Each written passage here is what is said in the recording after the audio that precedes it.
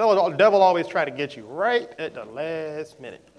I'm going to talk about that a little bit tonight. Because the Lord and I have been on a day-by-day, sometimes hour-by-hour quest, if you will, to stay. I'm not going to say stay one step ahead of the devil because we've already defeated him. But to stay ahead of what he would try to do to sabotage the blessing of God. I'm going to take a little segue here, and then I'll come back to my main message. I'm going to really, tonight's the night, y'all. I'm going to really try to get to this sowing thing. I'm going to try. But I'm going to take this little rabbit trail first, and we'll see how big this rabbit is. The Lord, I was in prayer, I want to say yesterday, and we were talking about the blessing. And he gave me this beautiful image of what the blessing is like and what being blessed is like. So go with me on this, and this will bless you. This will help you. Everywhere that you can go in the city, pick a city. We're in the city of Norfolk, so let's say Norfolk. There's a road to get there. Every hospital, every restaurant, every home, every hotel, every gas station, there's a road that was paved and planned to take you from the front door of your house to the front door of every place you care about going in the entire city. There's a road.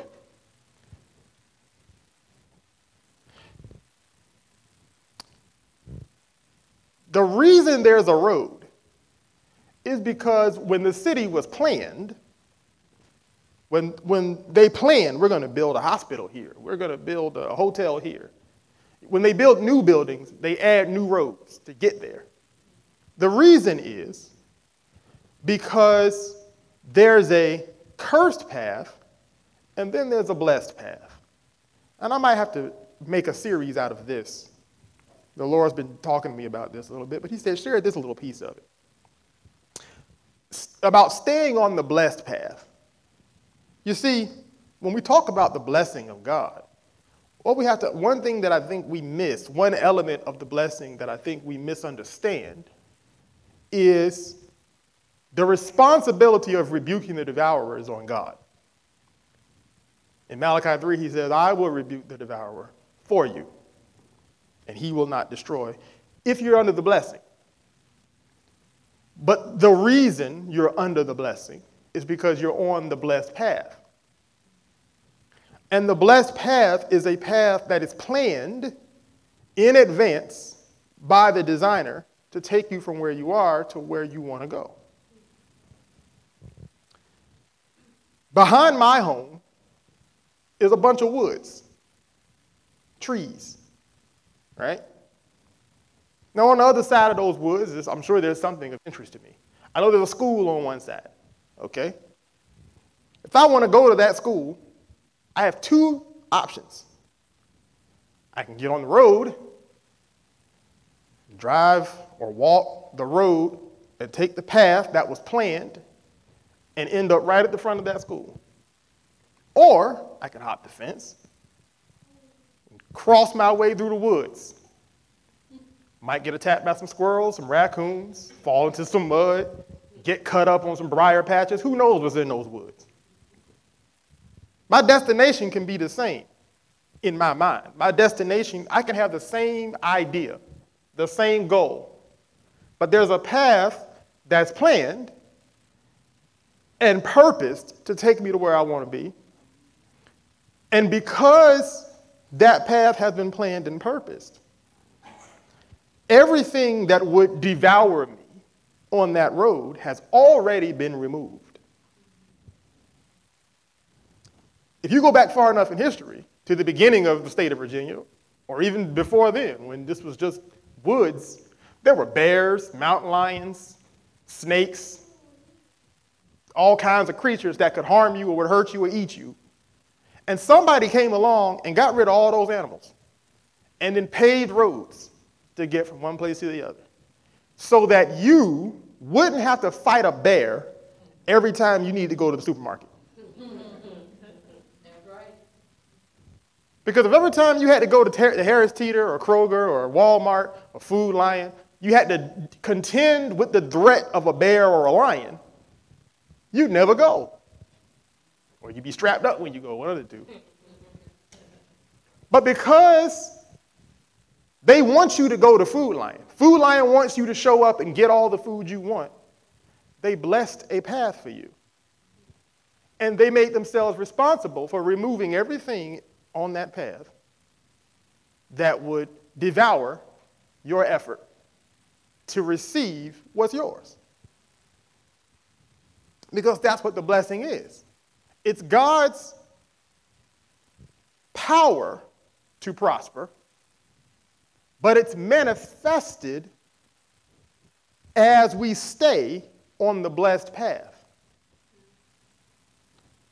The path has rules. Don't the road have rules on it? It's got signs, it's got lines in the road. Now, some people would argue that if I take the shortest route, cut through the woods, I'll get there faster. But you risk not getting there at all. Because they thought of that when they made the road. They said, okay, we could just cut through here, but there's danger here. There's things here we don't want to contend with. This path will take you a little bit longer, but you'll be safe. And there's a guaranteed end on this path.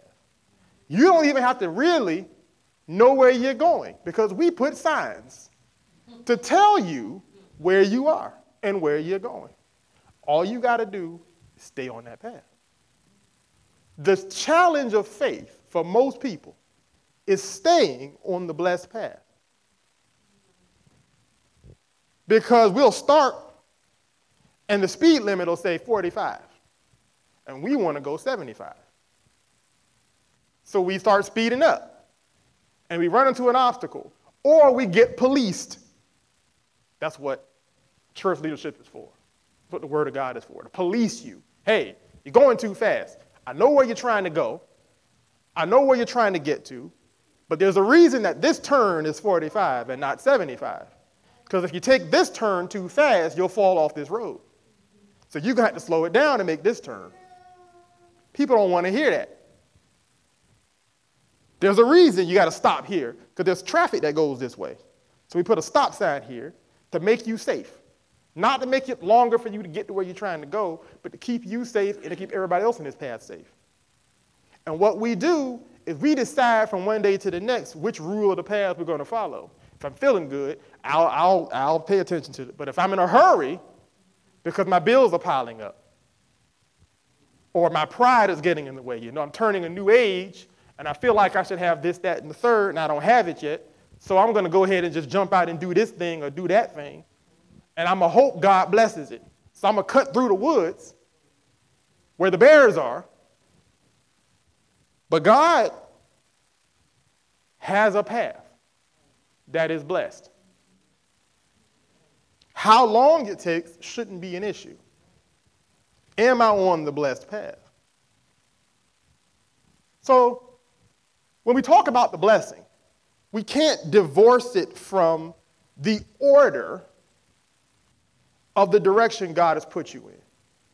You can't divorce the blessing because the blessing is not on everything. It's on what God has blessed. Your goal, your focus should be, Lord, I'm on this path because this is the path you want me to be on. Now, once I know the path that I'm supposed to be on, I'm not getting off of it. Nothing is knocking me off that path. Nothing is going to prevent me from getting to that destination. Well, how long is that trip? It doesn't matter. I'm on the right road. We take road trips every now and then, me and my wife. Sometimes the drive is 3 hours, sometimes it's 5 hours, sometimes it's 8 hours. Okay? But if we know we're going in the right direction, we just counting the hours. We're not worried about whether we're going to get there. We can, we got these GPS now, Google Maps and all that. It'll tell you the time you're going to show up. And a lot of times we want to Google Maps for our spiritual life. We want to Google Maps for our manifestations. We want to know by such and such date you will have arrived at this location. But that's not faith. That's flesh. The flesh want to know everything. Faith just needs to know God. Faith just needs to know, oh, is this the right path? Okay, I'll get there when I get there. Because the journey with God is just as important and just as fulfilling as the destination. But we discount the journey because we're not sure we're on the right path or not. So the only way we really think we'll know we're on the right path is if we happen to get where we think we should be. We think we're supposed to be a certain place, so we're waiting to see that before we know we did it right. And you're supposed to know 20 hours before you get there that you're on the right path. If you've ever been on a long road trip, you're supposed to know when you leave your house which direction you're going, what path you're on. And if that's the path you're supposed to be on, you're going to stay on that path. The fortitude of faith, the steadfastness of faith, the thing that makes you stand and plant, that patience. That's where patience comes in. Because patience is like cement. It locks you down in one spot and won't let you move. And that patience comes from that knowing that I'm on the right path. So if there's traffic, I don't get off this road, I stay on it. If there's some kind of an issue that would try to prevent me, this is still the way to get there. And I'm not getting off of it. Many Christians don't know the path. They're just waiting to get to some place that they think they want to be at. And because of that, they don't have enough patience to stick out the traffic, to stick out the turns. Because if I'm driving, my wife is navigating because she'll have a map on her phone and she'll be looking at it. And I'm sort of funny about not being able to see the screen because in time past, she's missed a few turns. On our honeymoon, 5-hour drive, very first time on a road trip together, she got us a little lost. Now, Google Maps is good at redirecting you. But ever since then, I've had a trust issue with her navigating. So what I try to see the screen to make sure I'm on that little blue line. Because I know if I'm on that blue line, I'm all right? So I'll constantly nag her. Am I still on that blue line? Still on that blue line? She'd be like, yes, we're going to be on this blue line for the next 100 miles. 50 miles in, I'm going to ask her, am I still on that blue line? Because sometimes the line, that's me. But that's because all I care about is that blue line. I know I'm going to get there because the blue line ends up right at the front door of wherever we're going. So all I care about, am I on that blue line? That's it. Everything else will take care of itself. That's what the blessing feels like. Hey, I'm on the blue line. So I'm going to get there. If I get there in a year, if I get there in 100 years, I'm on the blue line. I'm going to get there. That's where your peace comes from. That's where your patience comes from. That's where your faith comes from. But if you don't know you're on the blue line, you're always looking over to make sure because you don't trust who's in the car with you, you're going to have a problem. And many of us experience that problem, myself included, because you're not really sure that you're on the blue line. But then there's that moment. There's some things, let me take a sip of water because I'm about to go in on this one. There are some things you know.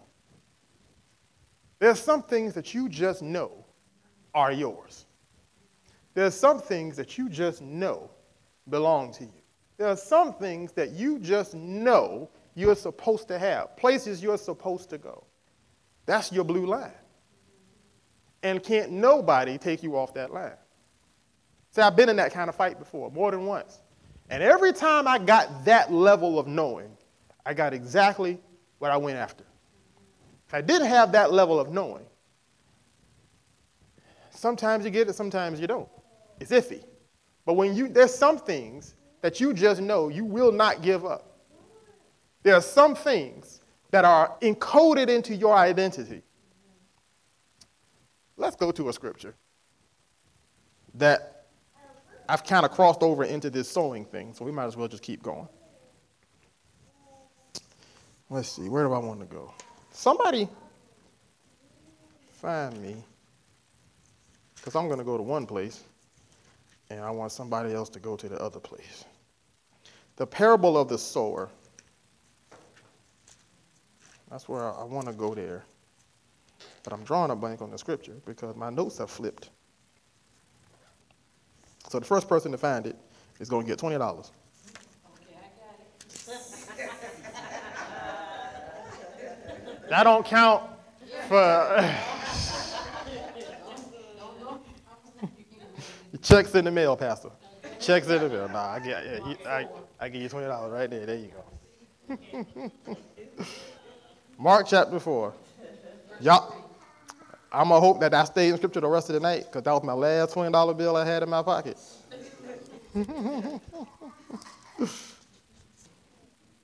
Rest of y'all getting checks, but they're good checks. I promise you they're good. Mark chapter 4. I had more cash when I got here. I promise you I did.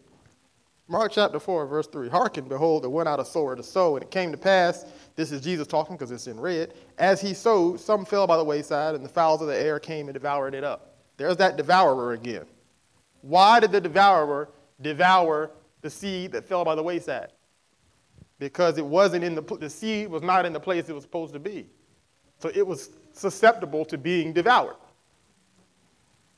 And some fell on stony ground where it had not much earth, and immediately it sprang up because it had no depth of earth. Mark chapter 4, verse 6.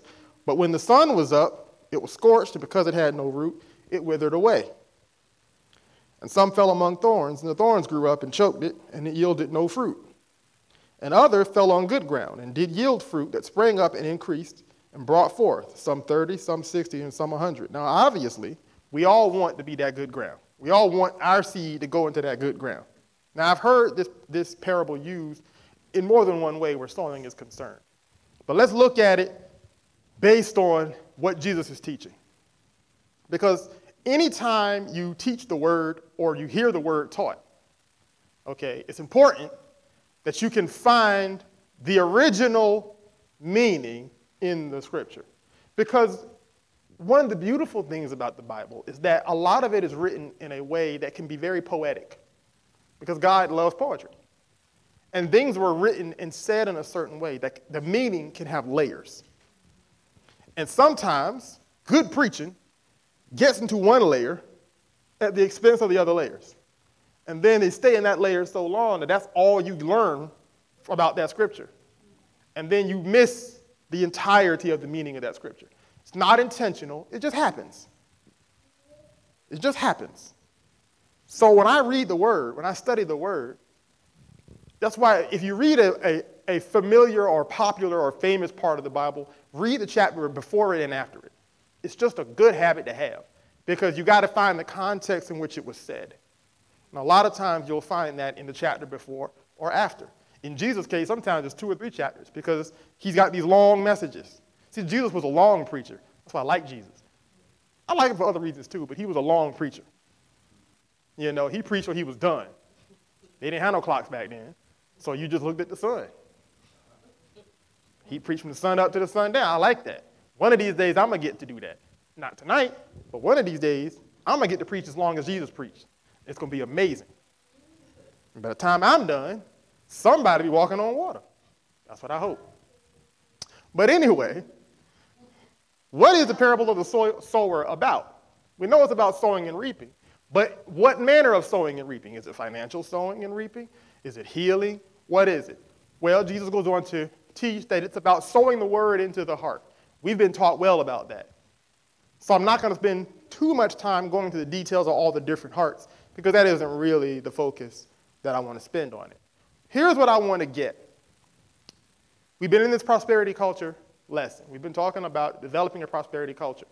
And developing a prosperity culture ultimately means developing a prosperous heart. The heart is where prosperity begins and ends.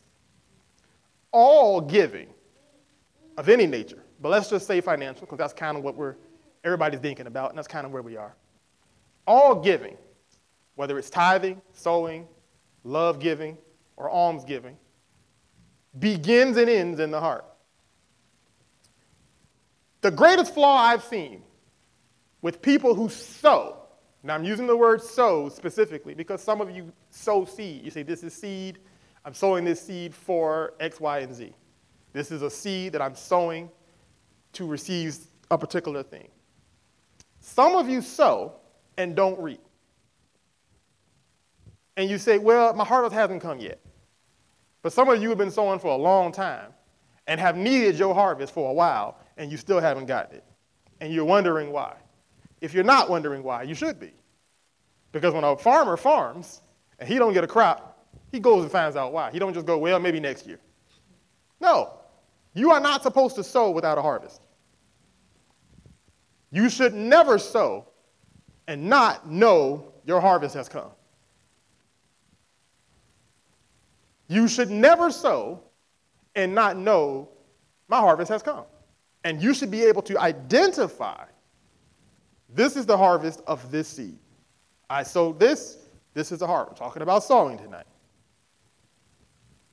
Absent of that, you're not really sowing, you're just sort of scattering. You're not sowing if you don't have specific details. Now, love giving an offering is different. We talked about that. That comes from a different motivation, and it has a different rate of return. We talked about how giving of love brings grace. Now, it can also bring financial return, but oftentimes, more times than not, it brings a grace which yields a financial return. You can give into someone and receive the grace that's on them. You can give into a ministry and receive the grace that's on that ministry. And if that grace is prosperous, you will prosper. I'm not talking about giving an offering. I'm talking about sowing a seed. Sowing a seed is a process that begins with knowing what your harvest is supposed to be. Now, where do I find out where my harvest is supposed to be? Well, a lot of us identify our seed by our need. We say, oh, I have this debt coming up that needs to be paid.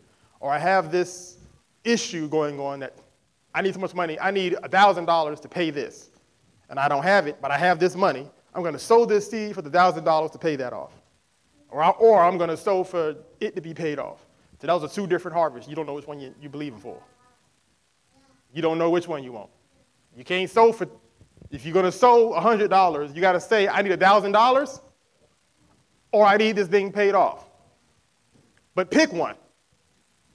And the reason why I say pick one is because you got to know what you're looking for.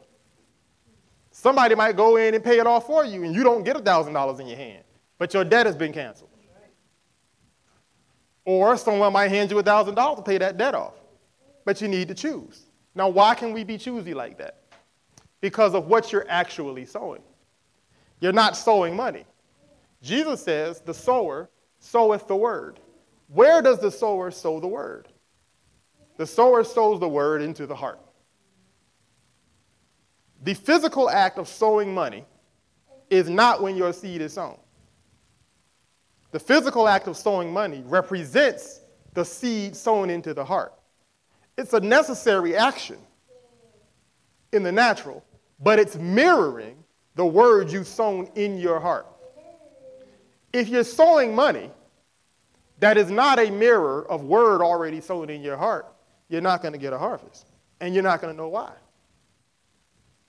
When I sow a seed for a specific thing, I've already got that harvest in my heart before money leaves my pocket. That's why every single time I sow, I get exactly what I sowed for. It's supposed to be repeatable. It's not supposed to be random. I want to make this clear. It is not supposed to be random. But what happens is we're random on the most important side of it. And that's the word sown.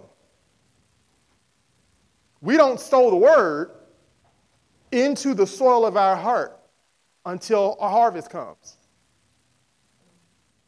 We sow money into a person and then wait to see what happens. But the harvest of the word sown in the heart breeds the financial sowing. Now, I'm trying to be as technical as possible because what I want you to start getting are repeatable results. I love testimony service. I love when you give a testimony of God's goodness and his blessing. We should do that. We should share that, but it shouldn't be every other 6 months or so. Not considering how much you sow. Now, I give as an act of love, and I walk in the grace of the people that I give to. I don't necessarily give a testimony every time that happens because that's a continual thing, right? I'm continually walking in the grace of those that I give to. But when I have a specific need and a specific seed to address it, that is a technical process that is repeatable, and you're going to know when it happens. Because I can tell you, if I so choose, I'm sowing for that. And because I've sown it, it will happen. But by the time you see money leave my hand, I already have it in my spirit. And I don't touch my money until my spirit has it. Because everything that happens in the natural reflects what's happened in the spirit. So if I'm not going to give a wayside seed toss in my soul, in my spirit, in my heart, I'm not going to give a wayside seed toss with my money. And some of you are sowing by the wayside, not because you're giving it to the wrong people, but because it's not connected to your heart. Or it is connected to your heart, but your heart isn't done. That's a better way to put it, because all giving is connected to your heart. Every dollar that comes out of your pocket is connected to your heart in some way. And I can prove it to you, because if I stole it from you, you get mad.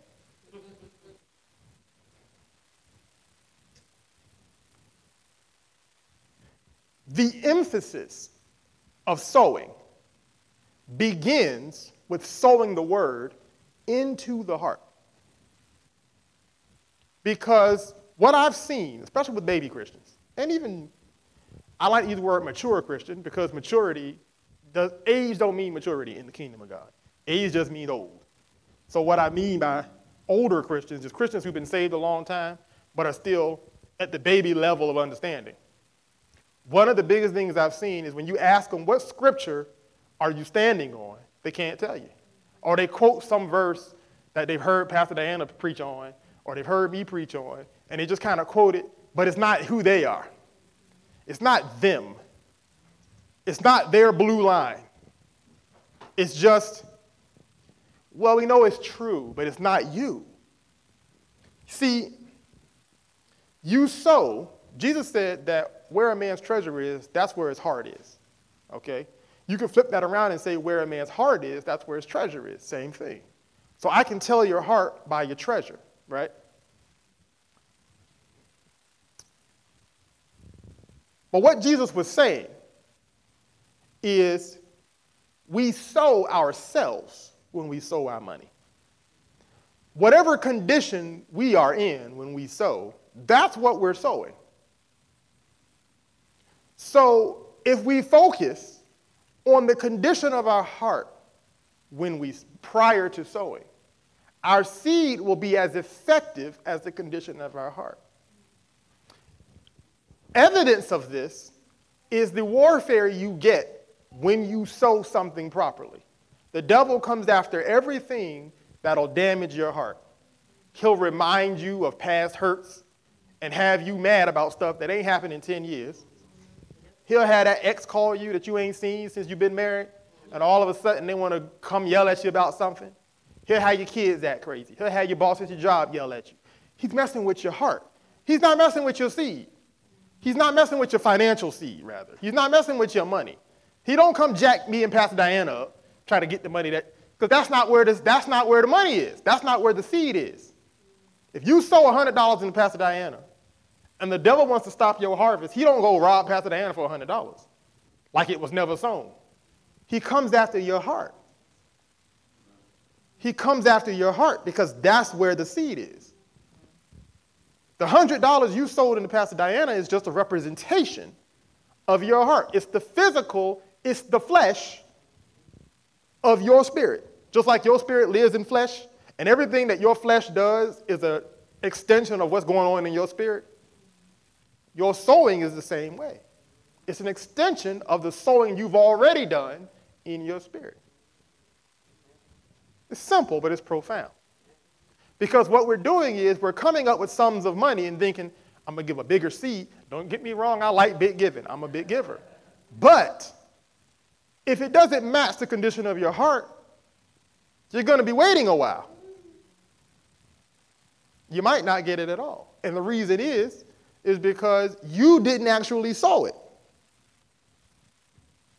Because sowing begins in the heart.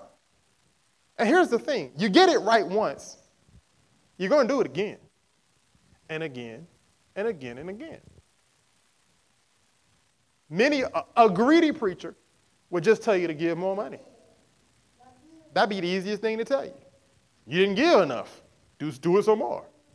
A greedy preacher would tell you that. But a right preacher, like the ones here at Rapture, want you to get a manifestation. And we don't want you to get it to prove us right. We already know we're right. Because it works for us. We're not asking for your money. It works for us. And when something works, we want everybody to work it. But we need you to get consistent results. We need it to be consistent. Because as you grow, your giving will grow, and your receiving will grow. You see, one of the problems you have with receiving, and if I'm not talking about you, this ain't you, but assume it's you to prove it otherwise. One of the problems you have with receiving is because your identity hasn't changed. Your identity hasn't changed. And the only thing that changes your identity is the word sown into your heart every single day. It's the white book all over again. I told you about this white book. If you ain't got a white book by now, you're sleeping on one of the most important elements of Christianity. And that's having the word in front of your eyes and in your mouth every single day. It has to be more consistent than breathing itself. You're not going to feel like doing it. That's okay. You do it anyway. You're gonna get almost to bedtime and forget. Do it before you go to bed. But get it in. And I'm going to tell you why. Because that's how your identity changes. And as your identity changes, your standard changes. And as your standard changes, what you're willing to receive will change. And what you're willing to receive will determine what you're able to receive. Some of you have sown seed for things you don't have the identity to receive. Because who you'd have to be to receive it, you're not that person yet.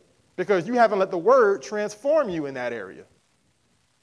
Because you haven't put enough of that word in you consistently enough at a high enough level for your identity to change in that area. So if God were to bring you the harvest you say you believe in for, you wouldn't even be able to receive it. You don't think on a high enough level. And it's not because you're incapable, it's because you can't teach a horse to fly. You can push him out the nest, he'll fall. If you can fit him in a nest. You can't teach something that's not able to fly to fly.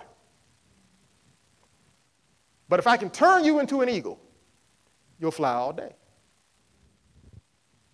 Horses don't even get mad that they can't fly. Because flight isn't in them. It's not a part of their identity. They're happy on the ground.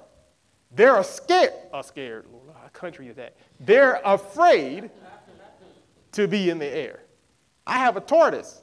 He's a ground animal. He lives on his belly close to the ground. He's a reptile. And on his belly, he doth crawl. And when you pick him up without supporting the bottom side of his shell, he flips out. Because they don't like their belly to not be touching the ground. It's unnatural to them. They crack, they scratch, and they claw, and they bite until you put them down or you put your hand under the shell. Because they got to feel something on their belly. Because when they get eaten by birds, that's how birds grab them and pick them up, right? And they're dumb. They can't tell it's a human.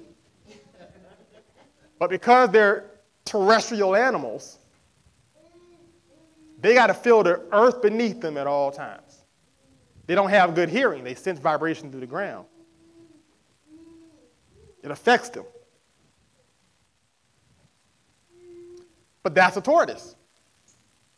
Now, a bird does not have that problem. Put a bird on the ground, and if he can fly, if his wings work, he's trying to get off the ground every chance he can.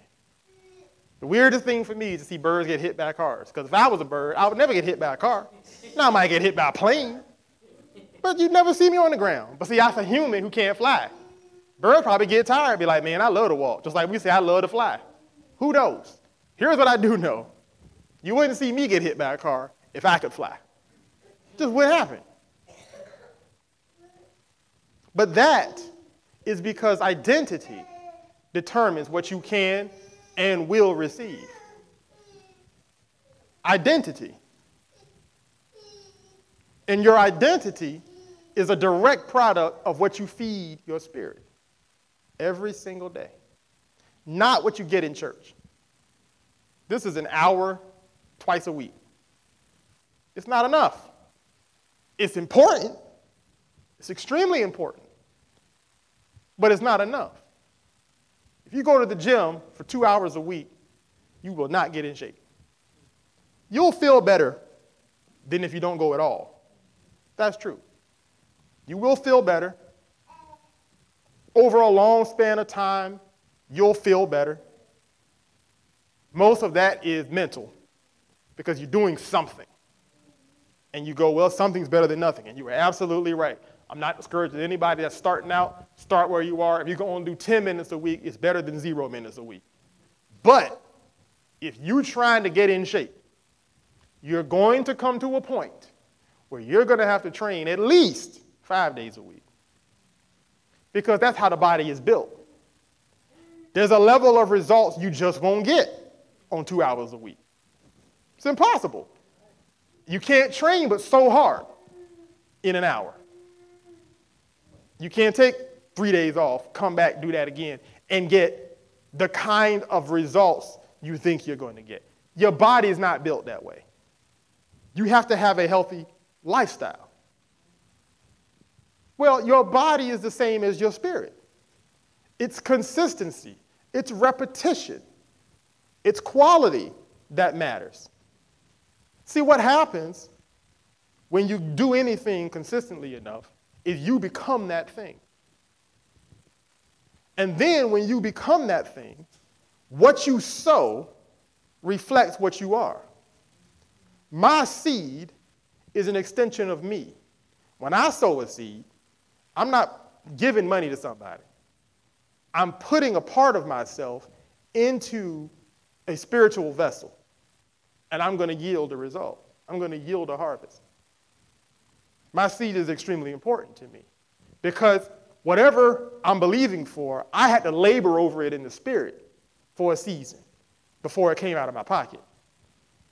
Now, sometimes, depending on where you are, depending on how consistently you are and where your identity is, you can sow a seed you weren't planning on sowing right then. I've sat in many a service where the Lord said, hey, sow this. And I didn't have time to pray on it. But that's because of where God would have had me. I'll give you a perfect example. A few years ago, we go to camp meeting every year. We go to camp meeting every year. And at this point, I was trying to make a transition in my business, and it was going to be an expensive transition. And I didn't have the money. But I was in the white book every single day, just confessing the word, praying and believing. And the Lord had me take 30 days and just go in the cave. I talked about the cave, right? And I was just in the cave, man. And it happened to be that 30 days before camp meeting. Camp meeting came around, and all these men and women of God come in for camp meeting, and people are just running up and throwing money at them. And I had put something in the envelope because I always put something in the offering when I go to camp meeting. That's what you're supposed to do. But I had a little money left on me, and the Lord said, sow that seed. Now, I was so transformed by that point that I didn't need to pray or take a long time to go back and deliberate on it. I was moving in an identity that God had transformed me into that I wasn't even aware of. The only thing left for me to do was to put that seed in. As soon as I did that, boom. Within 24 hours of that camp meeting, and I got a record of it, I got a text message. And it's funny because now that I think about it, the very same thing is happening to me right now. just on a higher level. So that's not coincidence. I told you it's repeatable. I got a text message offering me what I have now at a cost drastically less than what I would have to pay. And at the same time, within 30 days of that offer, I took the offer right away because it was on my list of things I was believing for. But not only did I take that offer, and I don't have time to give you all the details, but not only did I take that offer, my business grew to such a degree that by 2020, now this was 2018 or 19? 19. 18 or 19? 19. This was 2019. In 2020, my business income, it increased to such a degree. I had the best year. At this point, I had been in business for several years. I had the best year of my entire business at the height of the recession from Corona. When everything else was shut down, I made more money in 2020. What's funny, not funny, but what's interesting is that everybody that got a stimulus check spent their entire stimulus check on me, and I didn't get one. I made so much money in 2020, I had to put myself on a payroll. I was able to buy all new equipment, all in 1 year. But I was a different person. Now I'm operating on this level, and that was 2020. Now it's 2022, and the Lord reminds me to go back to the white book. And now I'm in the exact same situation that I was in 2 years ago. And it's working the exact same way, where I had developed that identity and perfected it. Now he says your identity has to change again. It has to evolve. You can't be that guy anymore. Now I got to move it to a new level. And he didn't start me with money. He started me with the white book. Because now I've got to find, he knows where I am. I've got to find the new me in the same old scriptures. And when identity changes, what you're willing to go after changes. And what you're willing to accept changes. And where you're willing to stand changes. Because you got a new blue line. See, I rode the last blue line all the way to the front door of where I am now. But now I got a new blue line. And I'm going to stay on that line until I get there. That's how you grow spiritually. Every seed I sow is from that identity. It's not from the old guy. The old guy was great. I loved him. But this guy, you've never met. I'm just meeting him, and I like him too. When I talk to younger Christians, younger in spiritual age, who haven't been saved that long or haven't been churched well or whatever the case may be, I'm very heavy on you got to put a lot of scripture in you early. Don't come to me and ask for any advice, because I'm going to give you a whole bunch of scripture. If you are not a man or woman of the word, don't talk to me. One of my confessions is I am a man of the word. I'm going to fill up on all kinds of scripture. I'll give you 20 verses for any problem you bring me. I'll go look them up. I'll give you the first set. Now, you bring me problem number 2, you find them.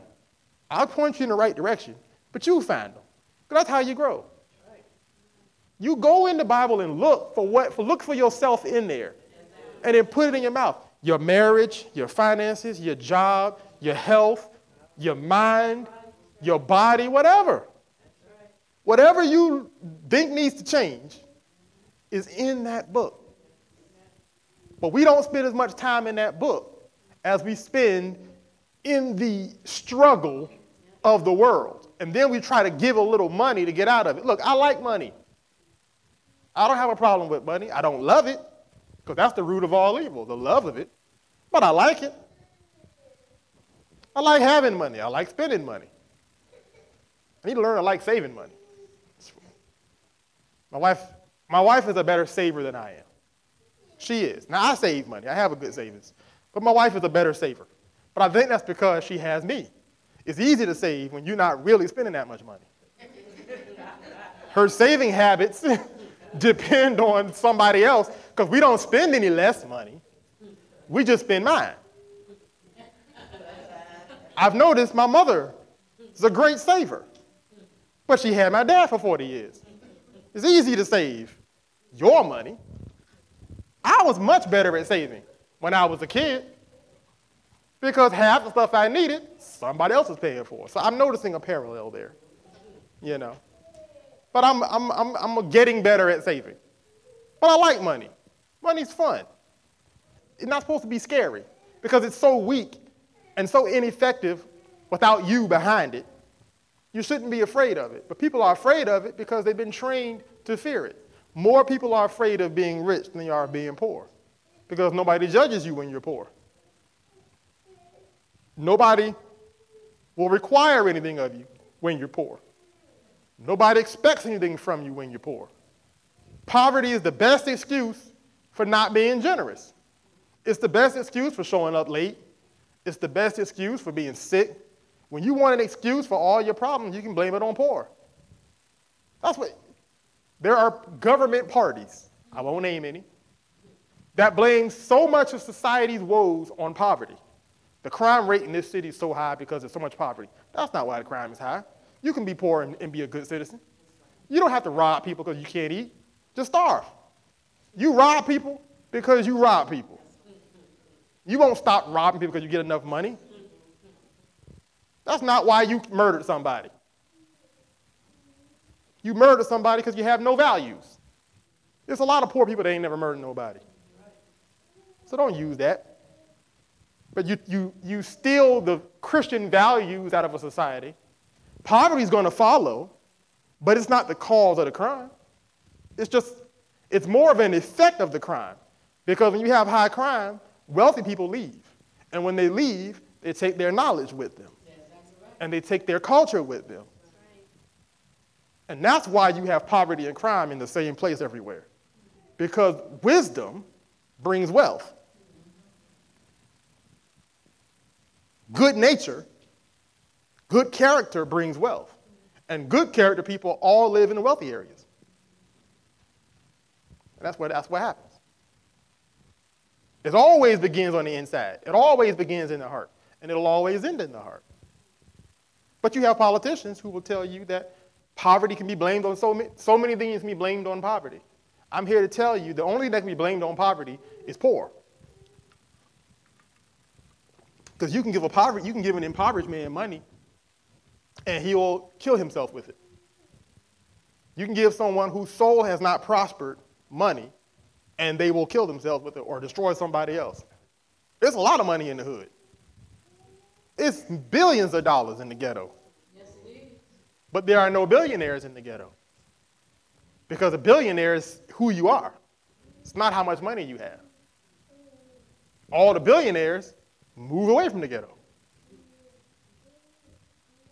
And they usually do it before they make their first billion. If you ever notice, anybody who made $1 billion or even $1 million, they get out the hood before they make it. Because they don't want to be around poor people. Not people without money, people with no prosperity in their soul. Amen. When you sow, you are sowing your soul. You're sowing this in here. You're sowing the nature of your heart. And left unattended, your seed has no power. It has no name. When you go to sow something, you need to know what you're receiving, right? When you go plant watermelon seed, you expect watermelon. How do you know to expect watermelon? Because you see watermelon on that package before you put that seed in the ground. And I'll say this. You desire watermelon before you even bothered buying the seed. You've never planted and watered and protected and irrigated and built and hedged around a crop of something you didn't want. Too much work to receive if you don't want it. And what you want is a part of your identity. My wife loves watermelon. I can take it or leave it. I'm more of a pineapple guy. I got a pineapple at home. I can't wait to get home and watch her cut because I don't cut them. I just eat them. But she can eat watermelon every day. That's part of who she is. Left to her own devices, there will be watermelon and crabs in the house 24 hours a day.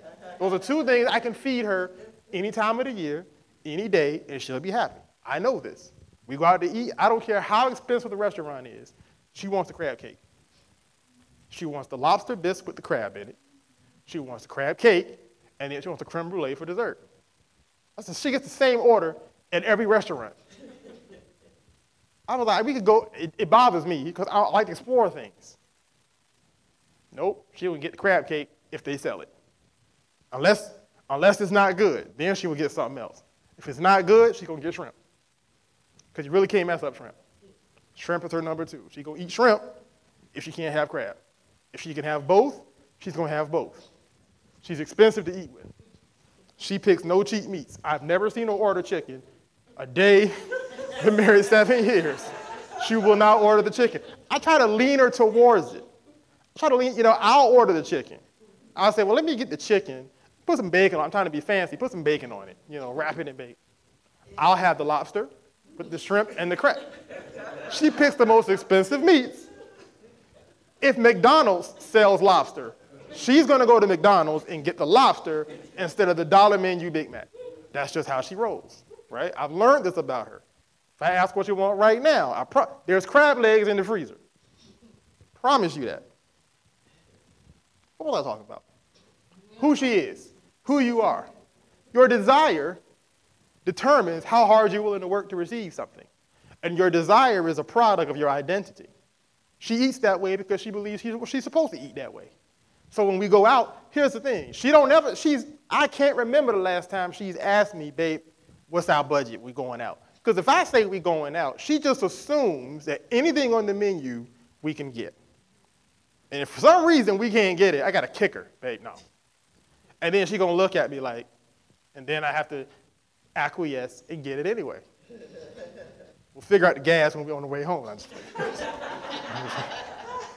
I just learned, you got to have a certain budget when you go out with certain people. She's one of those people, right? I think that's part of what women are for, I think. Because we can eat ramen every night, put a little hamburger on it and think we cook, Most men, anyway. But that's an identity. She likes certain things. That's going to be who she is. When we get to heaven, she's going to look for it. Okay, so what is she willing to do to have it? What am I willing to do to give it to her? The work that goes into receiving. Because we don't even know how to receive well, because you don't receive outside of your identity. You don't. And that was a good nugget. I don't know if you got it or not. But you never receive outside of your identity. If I offer you something that you don't think is for you, you won't take it. I don't care how good it is. I don't care how good it is. I could offer everybody in here 6-pack abs right now. Here's the secret. Eat less than you burn. Train 6 days a week for 5 years. Track your macronutrients efficiently and make sure you hit them every day. And in 5 years, you'll have 6-pack abs. Problem solved. Everybody in here that's going to be alive in 5 years can have 6-pack abs. But I promise you, everybody in here in 5 years will not have 6-pack abs. And here's why. Because day 4, your identity is going to say, I'm more of a couch potato. I like Netflix. Your identity is going to get in the way, not your ability. Amen. Your identity that has been trained to be kind of chubby. I had a bad identity. I'm working my identity out. Because see, when I go to the gym, I think I look like the buffest dude in the gym. I'm not training my body from the outside. I'm training it from the inside. Inside of me is a really in shape dude. And I'm cutting him out of the previous guy. The old guy from 2 years ago had a different identity. And he tried to get people to accept it. I done talked up all my time. Y'all just let me go. But who I am now is not. I took a day off last week and just laid on the couch and felt so good for a little while. But by the end of the night, I said, I can't do that again because I miss being active. I'm an active person now. I never thought I'd say that. I'm active. Like, I enjoy being active, right? I love getting out and running and riding my bike and doing pull-ups and all that stuff. I enjoy exercise. I get up in the morning, I can't wait to do it. I feel bad if I don't get a chance. That's who I am. That's who I am. Your seed, I'm closing. Your seed is who you are in money form. So if you want your seed money to be effective, change who you are with the word before you sow it. And it will reap for you. If you are getting nothing back now, it's because you ain't sold nothing yet. I don't care how much money you've given away. You have not sown until you've sown the word. Amen?